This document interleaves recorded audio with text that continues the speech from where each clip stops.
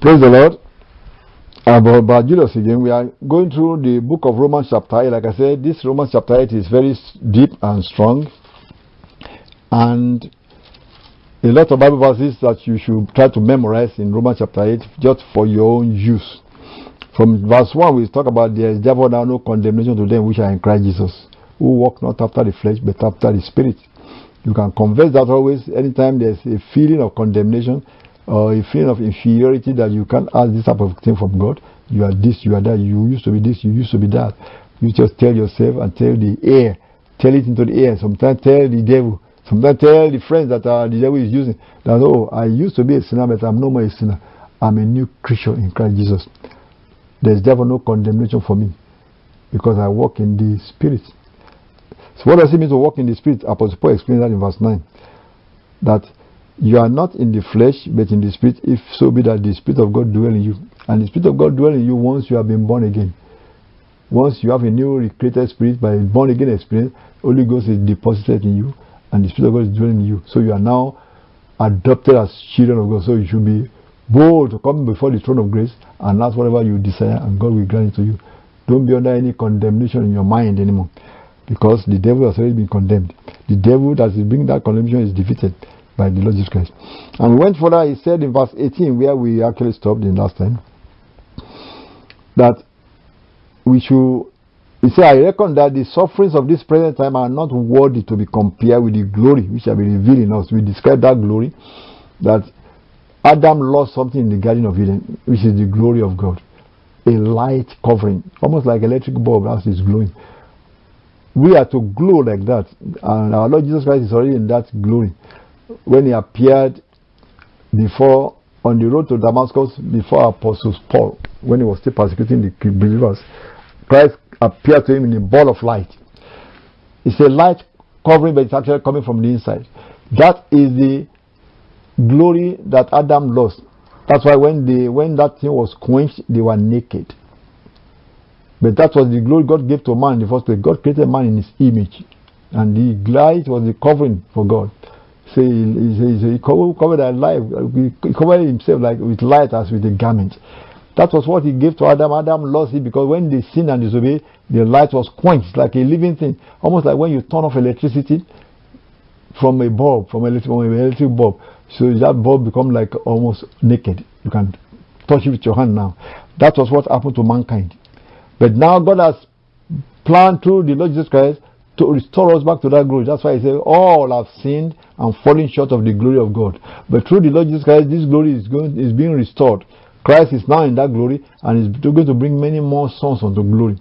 So that is our final state. When we are born, when we are saved, we that are saved, that are born again, that will be our final state. When Christ shall come, we shall be glowing like a ball of light like that individually.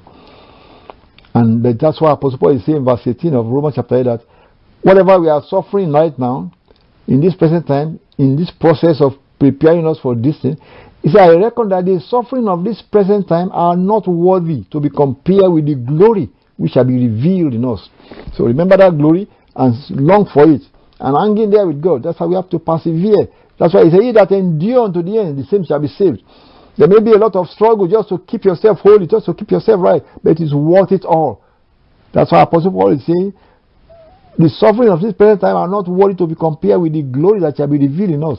Whatever we are suffering, even the persecution that will come in the end by the Antichrist, whatever we suffer out of that, if we can hang in there and persevere and not deny Christ, he said the glory that you are going to receive at the end is worth more, or whatever we are suffering. I said the suffering is worth it all. It's worth that suffering if we are going to get that glory. For I reckon that the suffering of this present time are not worthy to be compared with the glory which shall be revealed in us. Verse 19.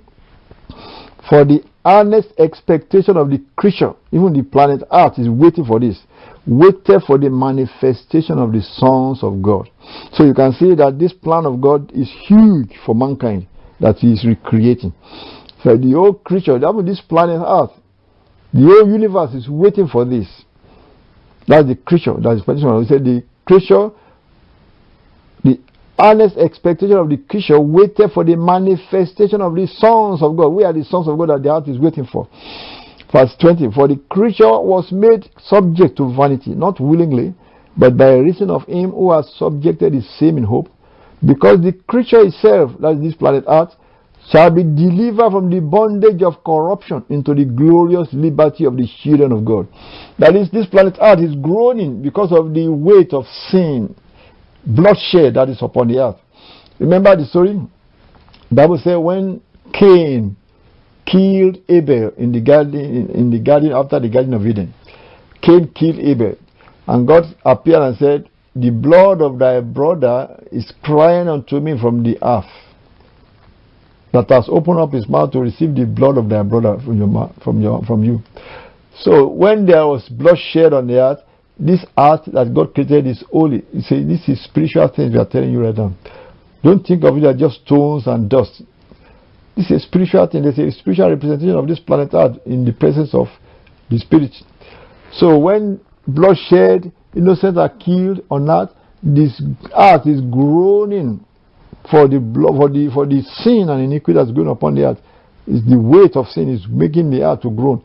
All the magnetic waves are groaning. So those are things we couldn't understand, but God is just saying it in a picture for us. So see that this earth is groaning because of the weight of sin that is happening upon it. So God is saying, wait a little patiently, because God is going to take care of this thing. So that is why he said in this verse 21, for the creature itself is made subject to bondage of corruption. Not willingly, verse 20 says, the creature was made subject to vanity, not willingly, but by reason of him who has subject the same in hope. So because the creature itself shall be delivered from the bondage of corruption unto the glorious liberty of the children of God. When only saints shall be living upon the earth, that's what he's talking about. But that is at the end, when Christ shall come, only holy people will be living upon the earth. Then there will be no innocent bloodshed, and the earth will be at peace. Because when you remember, when Cain sinned and killed Abel, the earth was cursed. When Adam sinned, the earth was caused that it shall not produce. So all of those causes are part of what is making the earth to groan. So, but there will be a deliverance for the planet Earth also. That's why he's saying there. The earth shall be delivered from the bondage of corruption. When only the holy people are living on earth, God will restore peace, and the earth will be blessed. And that's what the Bible is saying right here in verse 21, 22. For we know that the whole creation groaneth and travaileth in pain together until now. That was verse 22. Now verse 20 says, not only they, but ourselves also, that's we believers that are preaching, which have the first fruits of the Spirit, even we ourselves groan within ourselves, waiting for the adoption, to with the redemption of our body. Apostle Paul is saying, they also are waiting for the redemption of our body. What is the redemption of our body that he's talking about? That our body will be clothed with light in the end. It is that light, Shekinah glory of God, that we say Adam lost in the Garden of Eden, which Christ has restored and is going to restore to we saints of God of the Most High at the end. That is the light that shall make us immortal, where we shall not be afflicted with diseases and sicknesses anymore forever, and there will be no more death, which the book of Revelation chapter 21, 22 describes to us that day is coming soon. That is the redemption of our body that Apostle Paul is mentioning here, that our body will be redeemed from sins, from sicknesses, from diseases, from death, and we shall be glowing like light, and we become immortal. That is the process. Say, well, people that died right now and they are buried, they are going to get a new body that will be in that state. We that are alive when Christ comes, our body will be changed to that new body that will live forever and be glowing. So that is really what the old Apostle Paul said, we are all waiting for the redemption of our body right there. And that is coming soon, and we are asking you to get prepared for this, and begin to believe God for this, and begin to live for God. Right now we are using our faith to resist sicknesses, to cast out devils that are causing pain and sicknesses upon human body. We are using the power of the world to come. It's what Apostle Paul calls in the book of Hebrews. So when we pray for ourselves and our body gets well, or we pray and cast devils out that are causing sickness and disease, we are using the power of the world to come to resist the sicknesses, to resist the diseases, to make our body live healthy. That is just temporary until that redemption of our body is brought to us in a new body, whether by translation in a rapture, or those who are going to be resurrected, they will get that new body. when they come out of paradise, they're going to get a new body. Verse 24. So, for we are saved by hope, but hope that is seen is not hope. For what a man seeth, why does he yet hope for? But if we hope for that we see not, then do we with patience wait for it. Be patient, brother. Be patient, sister, waiting for this redemption of our body. But now live for him so that you will be a partaker of that redemption of our body. Because if any man, he said, if any man turn back, say, my soul have no pleasure in him. But we have to keep looking, believing God, believing this word of God that it shall come to pass one day. He is coming. He's coming, folks. He's coming, bringing this redemption of our body to we that are saved, we that are redeemed. And that is the hope that we have, that we are continuing to live for him, knowing that this thing will come to take place. What God said will happen, will happen. You say it may take 1,000 years. God has been waiting for 6,000 years. We just came some 1,500 years ago. It's a small thing. God has been waiting for 6,000 years. He wants to get everybody that are going to be saved in. Because new people are coming to the world, being born and growing up, becoming teenager, adult, and then... But God is waiting to get more people in. And there will be a time when there will be no need for any more wait. And like you see in the book of Revelation, it says, time no more. When God says it is time, it will be time. Because God knows how many spirits of human beings He is sending to the world. And as long as they are still coming, God is still going to be waiting until He said, no more. That's why Jesus Christ said, no man will know the day or the hour, only the Father. Because the Father is the Father of spirits. And is the one that is dispensing us to the world. Is the Father that is dispensing. Just think like a dispensing our spirits into the world. We are coming to the world, taking soul from our Father, taking body from our mother, and coming to the world. And then we find ourselves in this dilemma where sin has dominated the world. God has come now to renovate us, giving us a new spirit. Individually, as we come to the world, we know about it and we repent and we call upon Jesus Christ, we get a recreated spirit, because human beings come to this world innocent. But when they begin to learn sin and they took partaker of the sin, they become guilty also. So they also have to go through the same process that we all go through the Lord Jesus Christ, and accept Him as the sacrifice for their sin. A new spirit, a new creation is made in them, and they are new, and they become a partaker of this hope that we are talking about. But if they are innocent, immediately they were born, the Bible make it clear that even little children, when they were born into this world, they could if they die before they get that state of accountability, they actually accepted into paradise. But if they do grow old to the point that they chose to follow sin, then they needed the salvation of Savior. But Christ has already died for the whole world. Those who have not known sin and they die died in their mother's womb, they will be accepted into paradise, because the sacrifice has been done if they are human beings. But if they come to the one tasted of sin, they are lost. They have to now come to Christ through the same process of knowing that they are sinners and accepted the Messiah to recreate their spirit. So you can just giving you some scenario here. But let's go further and see further what Apostle Paul is telling us in Romans chapter 8. Verse 26. Likewise the Spirit, that's the Spirit of God, helps our infirmity, for we know not what we should pray for as we ought, but the Spirit itself maketh intercession for us with groanings which cannot be uttered. That is, when we have the Holy Spirit in us, the speaking in tongues, the Holy Ghost can pray through us in the Spirit, speaking in tongues in another language that only God understands.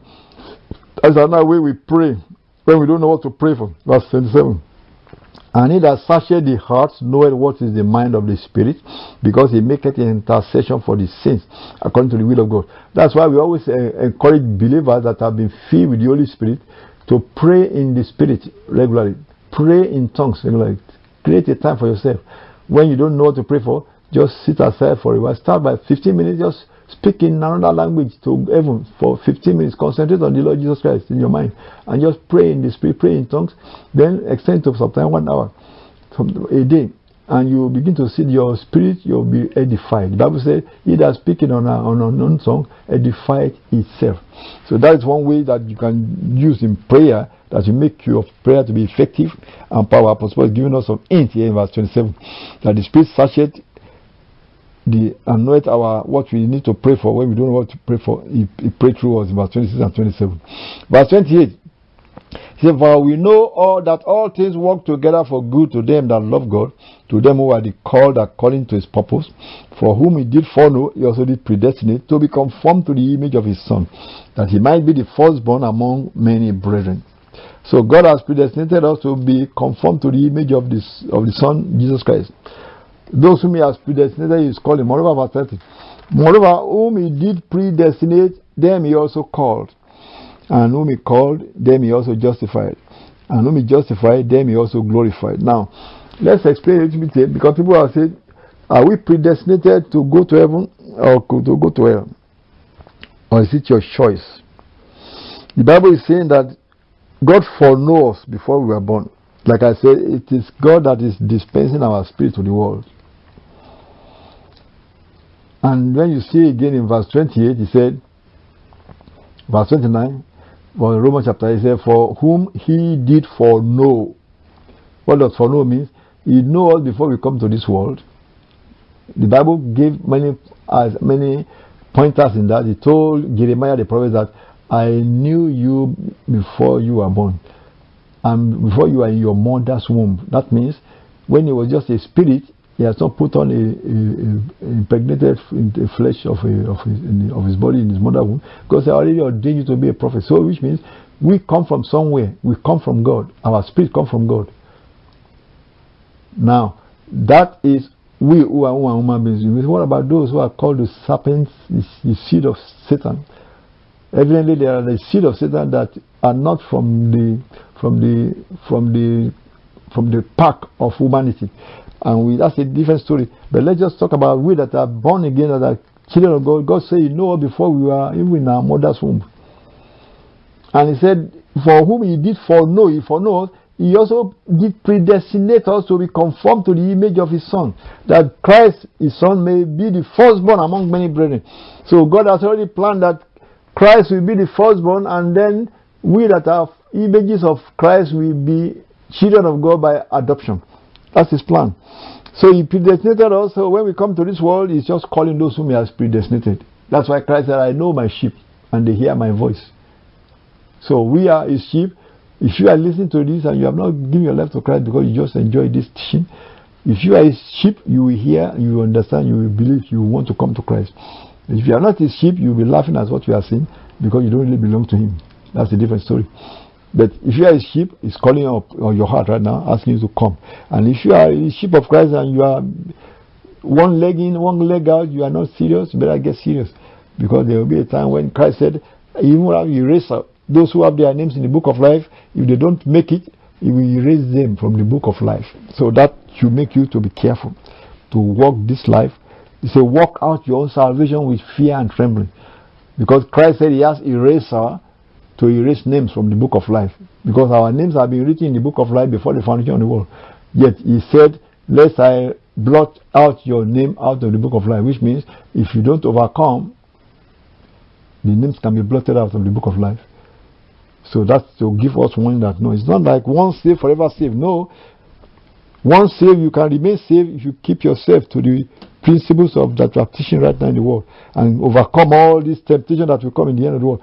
The greatest temptation is temptation to deny Christ. That is coming when the mark of the beast, the Antichrist, will come. That's the greatest temptation, to deny Christ because of threat of death or threat of not being able to buy or sell. Unless they take the mark, where God said nobody should take if you are a believer. So that's the great temptation is coming at the end of the world. But you see, he that overcometh shall inherit all these things. And God will not blot out your name out of the book of life. So that is what Christ is saying. So that's why we are saying, those whom He predestinated, He is calling us. He has already predestinated us to be conformed to His image. Then He's telling us to follow this precept, follow these teachers, and you will overcome, because they are teaching you how to stand to the end. Those whom He predestinated, He called. So you are called to be a saint. You are called to be a Christian. You that have accepted the call are the ones that are now born again. That's what He said in verse 30 that we are reading. Romans chapter 8 verse 30. Them He also called, and them whom He called, He justified. You mean what do you mean by justification? Justify means that all the former sins, they are eliminated, forgiven. He said he does not impute our sins onto us. In the whole world, he has already done that for the whole world. He's not imputing their sins onto them. He's just saying, come. So we that come, that have accepted this calling, is justifying us. But those that didn't accept it, their sins are still with them. Even though God has already said he's no more imputing the sins of the world upon them, but because they have not accepted the call, their sin is still with them. When they accept the call, the sin in their life drops off. That's just the way to put it. Just think of somebody that is wearing a baggage of a baggage of trash on his neck. He does not know it, but there's a baggage of trash, poo, all those dirty things that are hanging upon his neck. And the call is calling to him, come. Once they come to the Messiah, that baggage just fell off of their neck and that baggage will roll away. But if they don't come, that baggage stays with them. So that is really what it is. Christ is saying, then he call, he justify. Once you come and accept the call, you are justified. That means the baggage of sin just fell off from you. And those whom he justify, he glorified. What is the glorified? The glorified is the one that we are talking about in the end. We are going to be glorified and have the glory of God that Adam lost. And it's only saying that we are already glorified. So those whom he call, he justify, and those whom he justify, he glorified. So it's a confession of faith. We are glorified. Verse 31. What shall we say then? If God be for us, who can be against us? He that spared not his own son, but delivered him up for us all, how shall he not with him also freely give us all things? See, Christ is the Son of God. God gave up his son so that we can live. Now we can ask anything, because that's the greatest thing. He has given us the greatest thing. What is a small thing that we ask that we don't give to us? Just live for him, and he will give you everything that you ask. He said, if you abide in me, and my word abide in you, you shall ask what you will, and it shall be done. So that's the same thing he's saying here. So he that spared not his own son, but delivered him up for us all, how shall he not with him also freely give us all things? He has given us the greatest things. So what can you ask now that he won't give to you? What can you ask? Is there anything greater than giving his own son? So I need money, I need food, and he will give it to you. Just walk in the path that he has laid out for us, following the righteousness of Christ. He said, abide in me and my word abide in you, then you can ask whatever you will, it shall be done unto you. He that spared not his own son, but delivered him up for us all, how shall he not with him also freely give us all things? That's Romans chapter 8 verse 32. Verse 33 says, who shall lay anything to the charge of God's elect? It is God that justifies us. Now, don't let the devil condemn you for things that you have done in the past or so. And if you are still having anything that's still in your life that is not right, get rid of it. And be clear in your conscience towards God and towards him men. When you got like that, say, who is still going to lay anything to your charge? God has justified you. Well, I know when you are formerly a prostitute. God has justified you. You are no more a prostitute. That was not you. That was a person that was buried under water. Tell the person that's telling you that you are no more that person that they used to know. You are no more that drug dealer they used to know. You are no more that homosexual they used to know. You have been washed. You have been born again. When you have come to Christ and you are a new creature in Christ Jesus, you have to confess it. You have to believe. You have to walk in that same narrow road. And God says you are justified. Verse 34. So who is he that condemneth? It is Christ that died and risen from the dead, who is at the right hand of God, who also maketh intercession for us. Who shall separate us from the love of Christ? He said Christ is making intercession for us. For the past sins that is done there. But if you make any offending mistake, Christ is there in making intercession for you. As long as you are repentant, you have a remorse. When you make some offense, you feel a remorse in yourself. Yes, Lord, forgive me. And he said you are forgiven. That's the intercession he's making for you. Anything that you fall into, just be remorseful and ask for God forgiveness and you are clean. But if you keep indulging in it, God sees the heart, you see. You are not dealing with man, you are dealing with Almighty God, who sees the heart.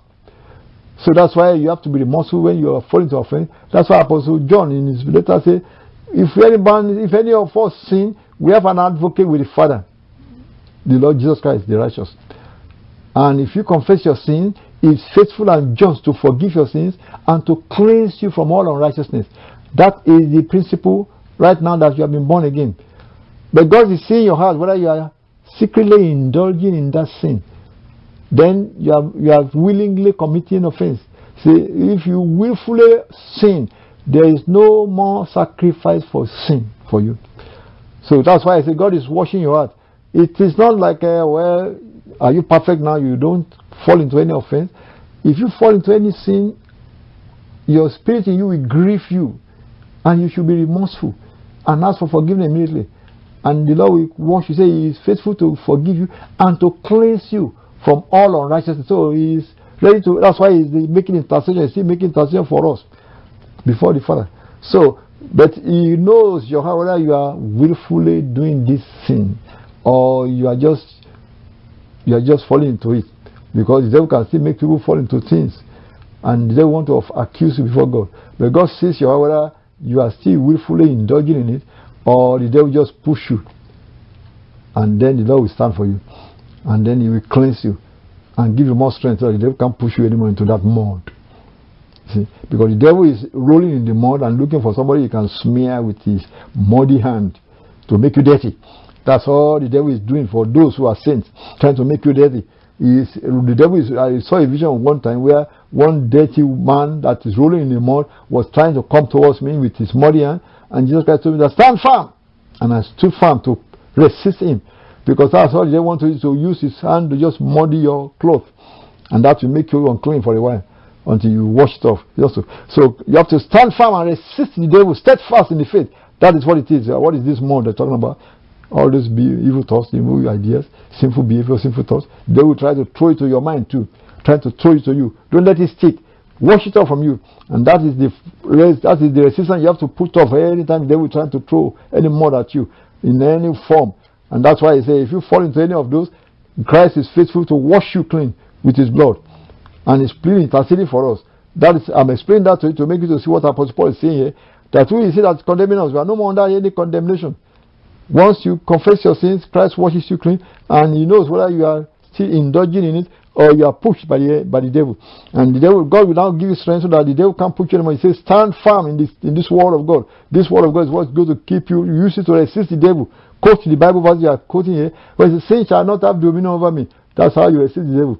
My body is not for iniquity. My members are instruments of righteousness unto God. As you confess it, the devil will run off, because the word of God you are confessing is a sword that stand in the way of the devil, that's bring those thoughts to your mind, or bringing these suggestions through some friends. You say what the Bible says, and the devil runs off. That is how we overcome the devil. And you have to do that constantly till the end. Until we go out of here, we are going to resist the devil steadfastly till the end. That's what the Bible says. Verse 35 says, who shall separate us from the love of Christ? Shall tribulation or distress or persecution or famine or nakedness or peril or sword? As it is written, for thy sake we are killed all the day long. That is, there will be persecution. When the devil sees that this man is steadfast, I can't make him sin, he may come and try to kill you through the unbeliever that just don't like Christians, and say, we are not going to be afraid of that either, because they will try to say, deny your Jesus or be killed. He say, we are not going to be afraid of that either. Why? Because we know where we are going. We are not going to deny Christ. Verse 37 says, in all these things we are more than conquerors through Him that loved us. For I am persuaded that neither death, nor life, nor angels, nor principalities, nor powers, nor things present, nor things to come, nor height, nor depth, nor any other creature shall be able to separate us from the love of God which is in Christ Jesus our Lord. So God has planted His love into our heart, and it is that love of God that is driving us, that is motivating us. That love of God is what makes us live for Him and want to live for Him. And that love of God is what you should be proclaiming, and that will make you to live for Christ and not want to get yourself into the mud of the enemy again. You don't want the mud, the sin, the behaviors of the world anymore in your life. It is the love of God. That love of God is shed abroad into our by the Holy Ghost, and just thank God for that love, and you are an overcomer. God bless you. I pray that now, Lord, that all the people that are listening, that they will begin to grow in grace and the knowledge of our Lord Jesus Christ. We go further to the next chapter in the next broadcast. This is Gospel Distribution Ministry, Box 71027, Phoenix, Arizona 85050. On the internet, it's www.gospeldistribution.org. Join us again next week. God bless you.